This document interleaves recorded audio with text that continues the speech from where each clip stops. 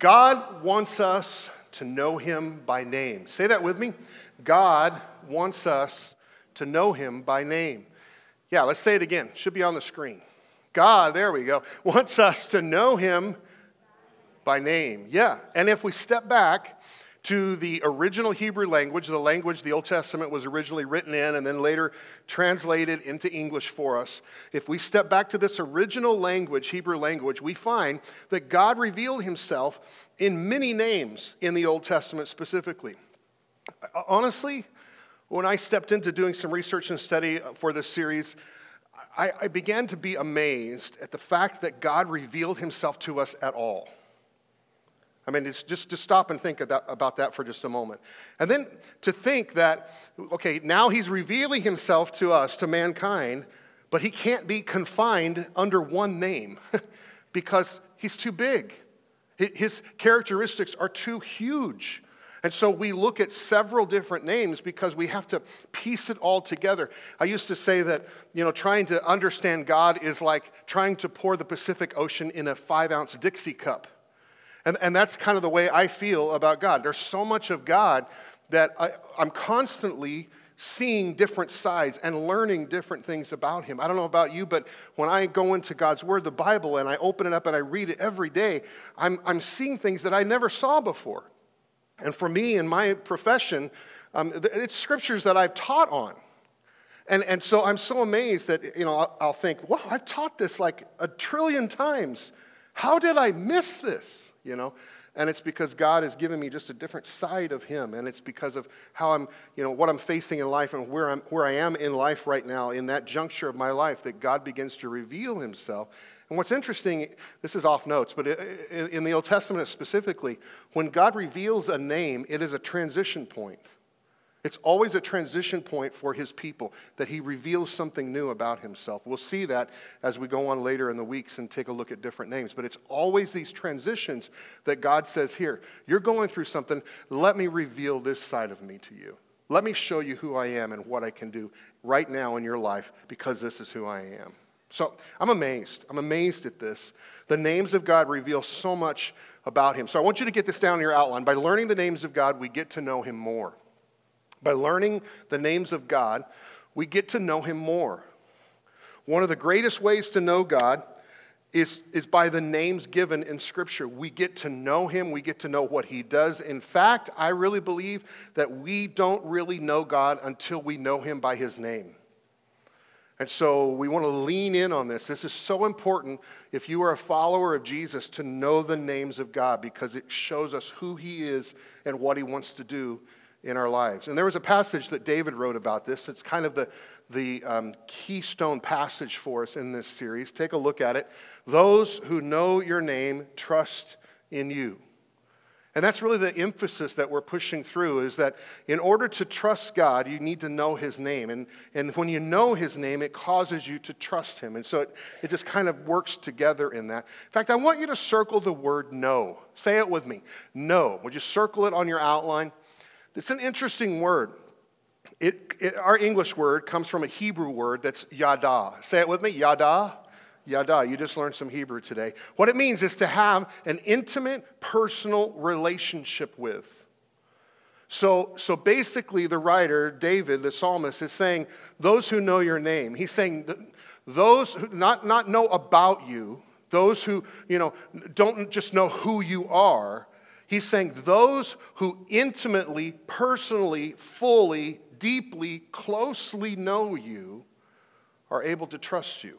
It's an intimate experience. To clarify this word yada a little bit more, we find the same word used in Genesis chapter 4. Take a look, and I'm so glad that our kids are in Kids Way today because this is where it gets a little PG-13. Take a look at what it says. Adam knew Eve, his wife, and she conceived. I want you to circle that word knew. Now, we know what it's talking about there, right? It's talking about having sexual relations with his wife, an intimate, up-close, personal relationship. It's the same word, yada. It's the same Hebrew word that's in our passage in Psalm 9, verse 10. To know God in this way, to know him intimately. In fact, the brother of Jesus, James, writes this, come close to God, and God will come close to you. It's true. In fact, everything God does is about being in a relationship with us. I don't know if you have realized that or not. Everything he does is about being in this relationship, this close, intimate, personal relationship. Everything in the Bible, in the Old Testament, New Testament, shows us this truth, that God wants to be in relationship with us. He wants to be in relationship with you. We talked about last week that God first revealed himself in a title that was given. Genesis 1, in the beginning, God created the heavens and the earth. If you remember, we talked about that word God being the name, or the title rather, Elohim, which is powerful creator. But what's interesting is God didn't just reveal himself as Elohim, as a powerful creator. He didn't just reveal himself as a God who creates things, puts everything in motion, and then remains distant. No, he went the next step, and he revealed himself very clearly as a God who wants to be up close and personal. Take a look at Genesis chapter 2. So just one chapter over in Genesis. In Genesis 1, he reveals himself as Elohim, the powerful creator, but yet distant God. In Genesis chapter 2, we are actually introduced to the real name, proper name of God. Take a look. The Lord God formed the man from the dust of the ground. I want you to circle the word Lord on your outline. We're going to talk about that in just a minute. The Lord God formed the man from the dust of the ground. He breathed the breath of life into man's nostrils, and the man became a living person. Then there it is again, circle it again, the Lord God planted a garden in Eden in the east, and there he placed the man he had made. The Lord God, circle it again, placed the man in the Garden of Eden to tend and watch over it, but the Lord God, circle it again, warned him, you may freely eat of the fruit from every tree in the garden except the tree of the knowledge of good and evil. If you eat its fruit, you are sure to die. Then there it is again, the Lord God said, it is not good for the man to be alone. I will make a helper who is just right for him. So there it is again, the Lord God, circle it, caused the man to fall into a deep sleep. While the man slept, say it with me, Lord God, circle it, took out one of man's ribs and closed up the opening. Then there it is again, the Lord God made a woman from the rib, and he brought her to the man. So here we see the most frequently used name of God in the Old Testament. In fact, what's interesting is it's so common, so frequent, that it is translated as the word Lord. And usually in English versions of the Bible, it's all caps. So in your Bible, it's probably all caps. On the mobile device that you use, if you use YouVersion, that app shows it in all caps. Since ancient Hebrew has no vowels, what's interesting is in the original text, this word Lord was actually 4 Hebrew consonants. It was YHVH, or some people say YHWH. It depends on what scholar you're looking at. But it's uncertain as to how this name was pronounced. What's interesting is there's so many uses of this name, but no one really knows how to really pronounce it in the way that it was presented. And we're going to talk about that in just a minute. But within the Greek Septuagint, hang on here, I know this is a little bit of school, but in the Greek Septuagint, which is the Greek version of the Old Testament, it gives us vowels. And it indicates that the name is pronounced, guess what? Yahweh. We just sang a song. We just ended with a song talking about Yahweh. So here we have Elohim, which means powerful creator, is a title, but Yahweh is God's proper name in Hebrew. We're going to see where we get that in just a moment. So it's important for us to see the frequency that it is used, that it is common throughout the Old Testament. But the name Yahweh is not used in the creation account of Genesis up until man enters the picture, up until God gets personal, gets in a relationship with man. It's interesting to me.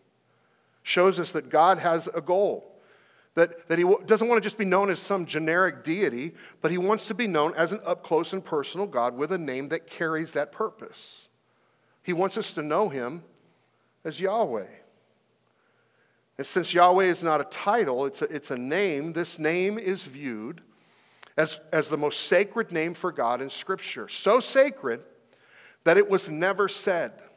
In fact, The Jews avoided saying the name for fear of breaking the second commandment. And even today, Orthodox Jews will never say this name.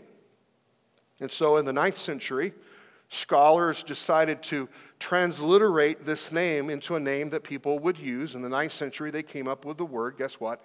Jehovah or Yahovah. And so Yahweh became Jehovah to us, which follows the phonetic spelling of the word Jehovah. And this became the acceptable way. And it actually today is the acceptable name that Jews use for God. Now, what's interesting, though, is then in the 20th century, 19th, really into the 19th century, and 20th century, scholars went back to Yahweh because they felt it was more close to the original text. Why am I giving you all this? It's because God wants us to know Him by name. That's what I want you to get today. He wants us to know Him by name. It's important for us to realize how He's revealing Himself in specific situations in Scripture because He wants to reveal Himself to us in our lives in that way. I think God revealed Himself with this second name of Yahweh on purpose. It wasn't coincidence. He wanted to show us how much He wants to be in relationship with us. I believe that He wants to take us to that next level. He wants us to see that He wants to be in a close, personal relationship with you and I. In fact, get this down. The name Yahweh reveals the God of relationship. He's not just a powerful creator God. He's a God of relationship. Now, we already saw how the name Yahweh or Lord was used in Genesis 2, but I want to really bring some emphasis and some clarity to this, how clearly we can see that God wants to be known as a God of relationship because His name is being used in that way. So we know the story. God, the Lord God, Yahweh God, creates man, puts him in the garden to take care of the Garden of Eden, right? And we know what the rest of the story plays out, how it plays out. Genesis 3, one day the serpent asked the woman, "Did God really say that you must not eat the fruit from any of the trees in the garden?" I want you to notice something right up front. He says, "Did God?" It's interesting that in Genesis 1, in the beginning, God, Elohim, created. Genesis 2, the Lord God, Yahweh God, created mankind and put him in the garden. And now Genesis 3, when Satan enters with temptation, it's no longer Yahweh God, it's Elohim God again. He backs up. He never uses Lord God. He only uses God. In fact, you're going to see Eve only uses the name of God, Elohim, never Yahweh in their conversation. Take a look. Did God really say you must not eat the fruit from any of the trees in the garden? Of course we may eat fruit from the trees in the garden. The woman said, "It's only the fruit from the tree in the middle of the garden that we are not allowed to eat." God, not Lord God, God said, "You must not eat it or even touch it. If you do, you will die." And the serpent said, "You won't die. God knows that your eyes will be opened as soon as you eat it, and you will be like God, knowing both good and evil." And the woman was convinced, so she took some of the fruit and ate it. Then she gave some to her husband, I love this, who was with her. So he was standing right there. Okay, a lot of the times they say, "See, it was Eve's fault." No, it was a husband who didn't say anything. Anyway, that's a whole other marriage topic right there, right? She gave some to her husband who was with her, and he ate it too. At that moment, their eyes were open, and they suddenly felt shame. So how many times in that passage do you see the name Lord? None. You know why? Satan never uses the name Yahweh when tempting Adam and Eve. Now, we can read right through this passage and kind of miss that. I shared this week with my wife this stuff. And both of us were like, it's amazing. There was no coincidence here. It's amazing how God just shifts and shifts and shifts. And you see that God is trying to reveal Himself. And now we see that Satan is saying, "No, I don't want you to know God in this way." I mean, Satan was okay with them acknowledging the distant creator God somewhere out there. But he didn't want them to think of Yahweh, the close relationship God. See, when Yahweh is brought into the conversation, God becomes personal and interactive and real. Satan didn't want Adam and Eve to think of being in a relationship with God. Satan wanted them to drop the whole idea of relating to God. Why? I'll tell you why. Because it's easier to sin against and walk away from a distant God, but hard to walk away from a God of relationship. See, Satan was hiding this relational aspect of sin. He doesn't want us to know that our sin affects our relationships, not only with God, but with other people. It affects it. Our sin affects it. Don't ever think that when you sin, when you do something wrong, that it's just affecting you, that you are an island and you do not affect anybody around you. No, that's not true. Husbands, when you sin, it affects your marriage. Wives, it affects your marriage. Moms, dads, when you sin, it affects your kids. Here's a big one. When you sin as a follower of Christ at Pathway Church, guess what? It affects our church. See, and Satan doesn't want you to think that way. Satan just wants you to think, it's just a little sin. It'll affect just you, no one else. Never works that way. See, Satan wants you to miss that part. See, the worst part of losing the Garden of Eden, we know how it ended up, right? Adam and Eve, they sinned. God had a conversation with them, and then ultimately they got kicked out of the Garden of Eden, right? And a lot of times we think, oh, wow, it's too bad they got kicked out of that perfect place to live. Their rent went up. I mean, they had bad neighbors from that point on. And, no. Think about this. The worst part of losing the Garden of Eden was losing their relationship with God. They lost what they had with Him. I mean, think about being in a relationship. We're going to get to this in just a minute, but think about being in a relationship when you can walk with God through the fields, and the forests, and the jungles, and the garden, where He's that close with you, where you're having a conversation, one-on-one conversation with Him as you walk together. We can't get our mind around that. You know why? Because sin ruined it for us. We live in a broken world. Our world is affected because of sin, because of what Adam and Eve did way back in the garden. And our whole world, our whole life is affected by that.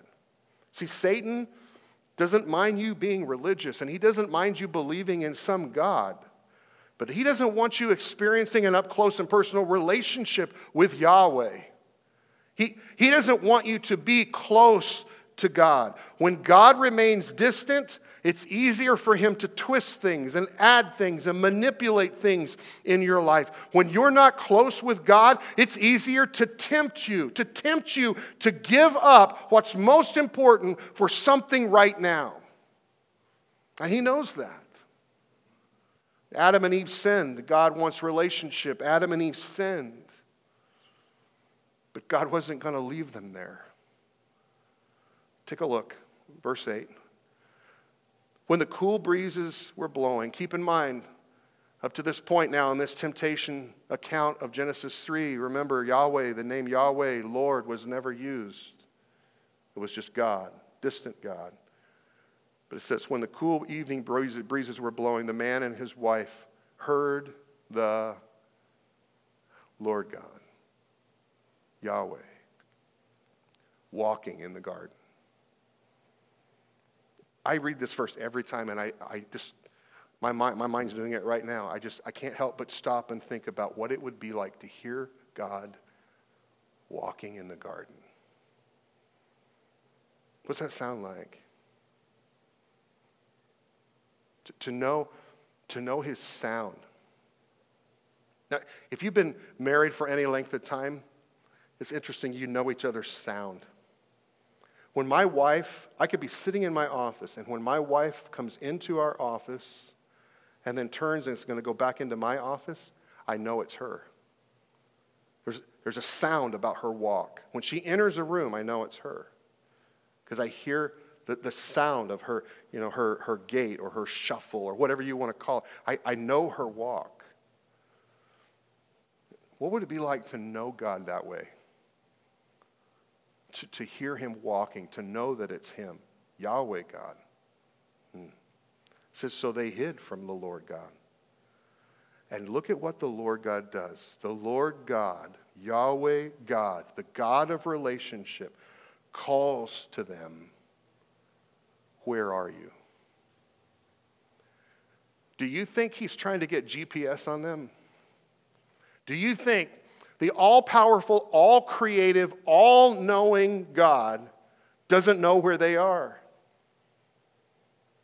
I mean, it's kind of like you playing hide-and-go-seek with a 2-year-old, and they're hiding behind the curtains, and you see their feet, right?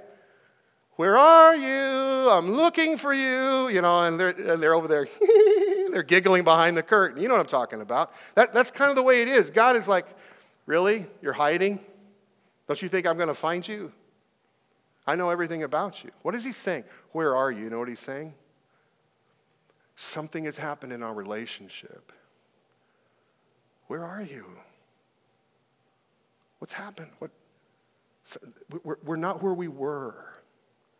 Maybe you've said that before to somebody that you were close to, and then something happened, and you might have said to them, man, where are we now? That's what God's saying. Where are you? The Lord is used. Yahweh is used. The God of relationship relating to Adam and Eve, again, comes into this garden after they sinned, and he says to them, where are you? What has happened?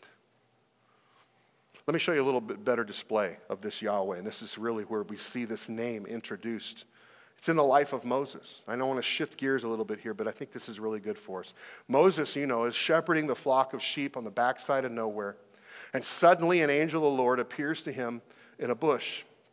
And so Moses goes closer to see the burning bush. Look at verse 4 of Exodus 3. When the Lord, guess what? There's the name, Yahweh. When Yahweh saw Moses was coming to look at the bush, God called to him from the bush, Moses, Moses.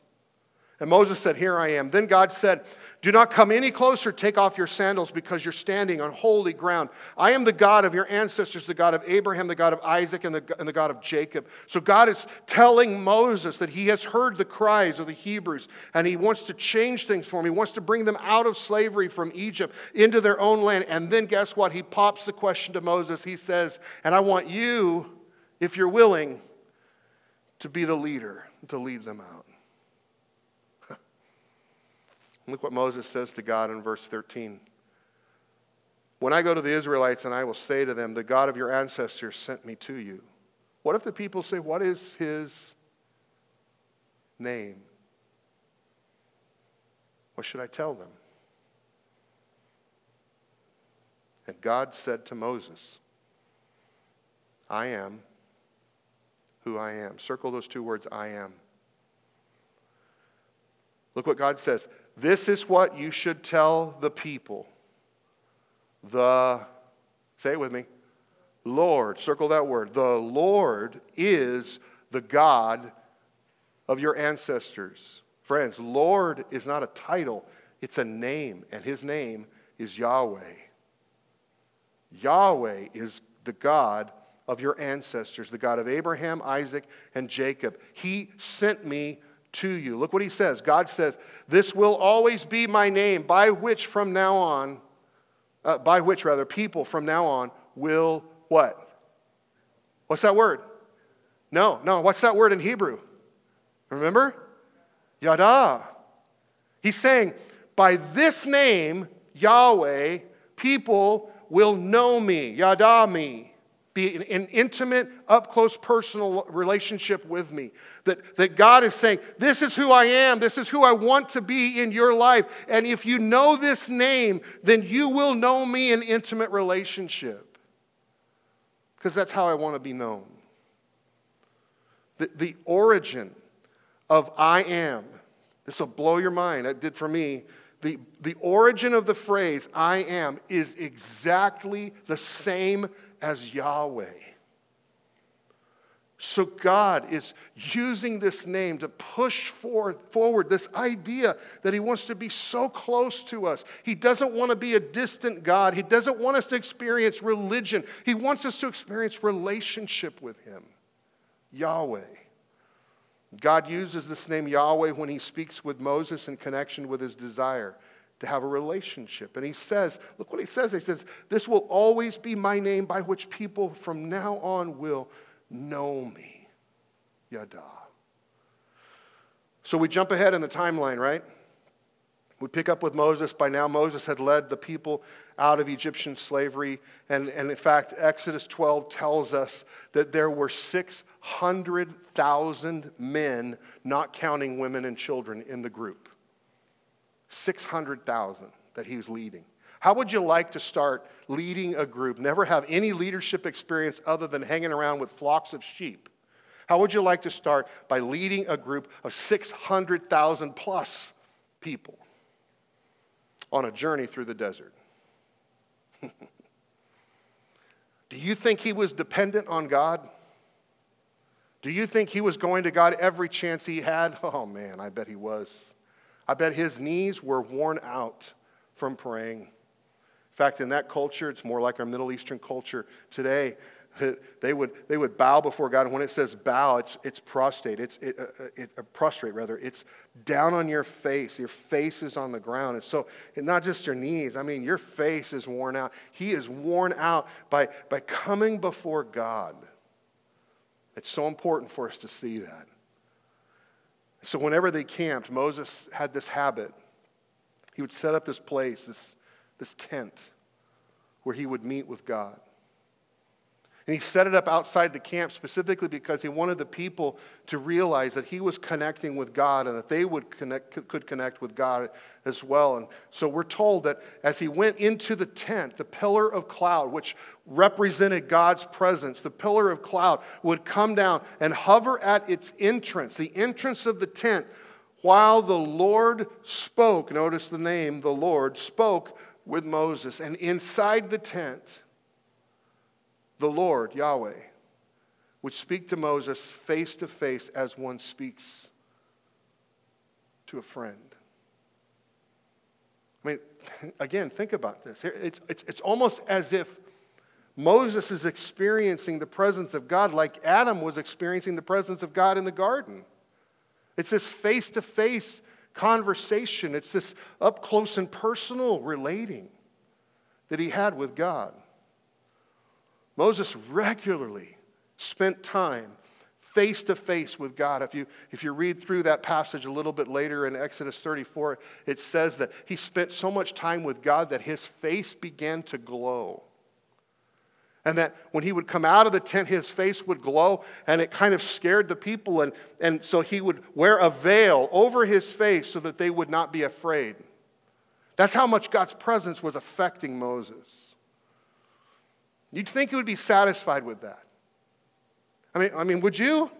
If you had the chance to regularly meet with God face to face, he would talk with you. I don't know about you, but I'd be like, I'm good.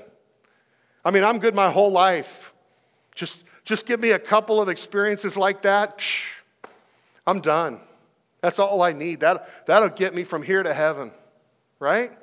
That's all I need. But Moses, it was not enough.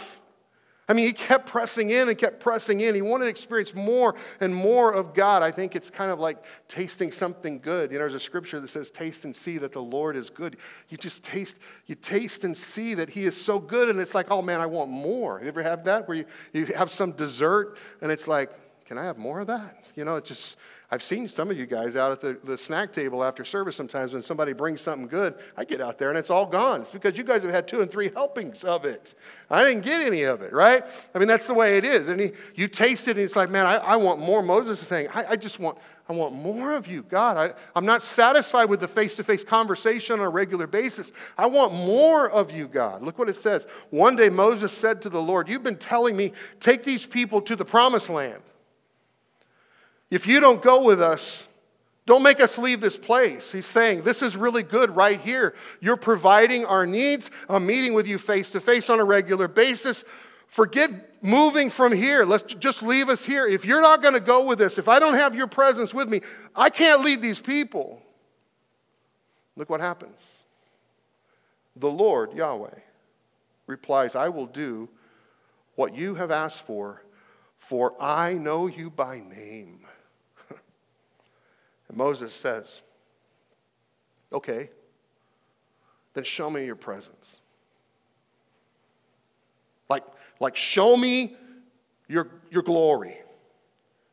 There was a thing in that day, and there still is today throughout ancient kinds of religions that if you saw the face of God, you would die. And Moses is like, I don't buy into all that. I mean, I have got to see you. I need more of you. I can't handle what I'm facing. I'm overwhelmed by what I'm facing. And leading these people and thinking of the calling that you have in my life, I need to see you. Show me your presence. And God said, I will make all my goodness pass before you. Don't miss this. And I will call out my name, Yahweh, before you. And so we read in Exodus 34, verse 5. This is amazing. The Lord came down in a cloud and stood there with Moses. How did that feel? How would it feel? Let me just give you something here. Do you know who wrote the book of Exodus in the Bible? Moses. He wrote the first 5 books called the Pentateuch. He wrote the first 5 books of the Bible. Moses wrote Exodus. So he's writing about his account with God. And he says, the Lord came down in a cloud and stood there with me. He stood there with me. Man, what would that feel like? And it says, and he called out his own name, Yahweh. Everything God does is about being in a relationship with us. Friends, get this down. God wants to be in a relationship with me. He really does. He wants to be in a relationship with you, not in a religion with you, not only seeing you at church, not just hearing from you when you have a need. The all-powerful, all-knowing, everything God wants to be in an up close and personal relationship with you and with me. And that should blow your mind that He wants to be involved in your life to that degree, on that level. God wants to be in a relationship with us. Listen, you go into this week, that should be the hope of all hopes. God wants to be in a relationship with me. Doesn't matter what I face at work. Doesn't matter how I feel. God wants to be in a relationship with me. That rhymes, doesn't it? That's the thing to think. God wants to be in a relationship with me. Doesn't matter how you're treating me right now, boss or coworker. Doesn't matter, spouse, how you're treating me. Doesn't matter what's going on in my life. Doesn't matter what the doctor is saying. Doesn't matter how my finances look. Doesn't matter. God wants to be in a relationship with me. And He's Yahweh. And He wants to be close. This morning, 4:22 on the clock, I woke up. Don't always do this, but I woke up and I felt like God was talking to me about today. And some of you, your faces went through my mind, just a few of you. And I felt like God said to me, they're lonely. They're lonely. And then He said to me, what's your point? I knew exactly what He said, what He meant. I knew He was talking about this point. That God wants to be in a relationship with us. And I felt like God was saying to me, Bart, tell those who are lonely, that he wants to be in a relationship with them. He has done everything. Listen, he has done everything on his side, on his end, to open up a relationship for you with him. It's just your choice. I mean, salvation, it's that first step of coming to God. That's your choice. You say, some of you may say, well, I got saved. I've experienced salvation in my life a long time ago. I'm a follower of Jesus. Yeah, but are you close to God? I mean, are you really close to God? Are you really in a relationship with him, or is it just religion to you on Sundays? Do you have conversation with him? Do you really know him? Or do you know about him? How often do you open up the word that he's written to you? Or is it just on Sundays?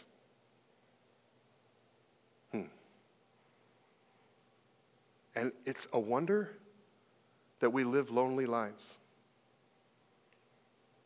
when we don't access the God who wants to be in relationship with us. One of my favorite verses in the Bible, literally my favorite, is Joshua chapter 1. But Joshua chapter 1 verse 9 is a verse.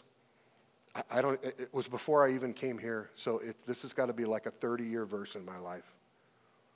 God spoke this to me in a time when I needed to know that he was with me. And as I'm listening to God this morning at 4:22, now probably about 4:26 or so, God, and I don't know if it was me just remembering this verse or if it was God speaking this verse, I don't know. But the words just started coming. Be strong and courageous. Do not be afraid or discouraged, for the Lord your God is with you. And as those words just kind of washed over my mind, you know what I did? In my mind, I circled that word in red, Lord. Just like we've been doing all day today. I circled it and I'm like, that's Yahweh. I've never seen it, this 30-year verse in my life, and I've never caught the fact that God is saying, don't be afraid, don't be discouraged, don't be lonely. For the Lord your God, the Lord, Yahweh, the God of relationship, is with you. Would you bow your heads with me?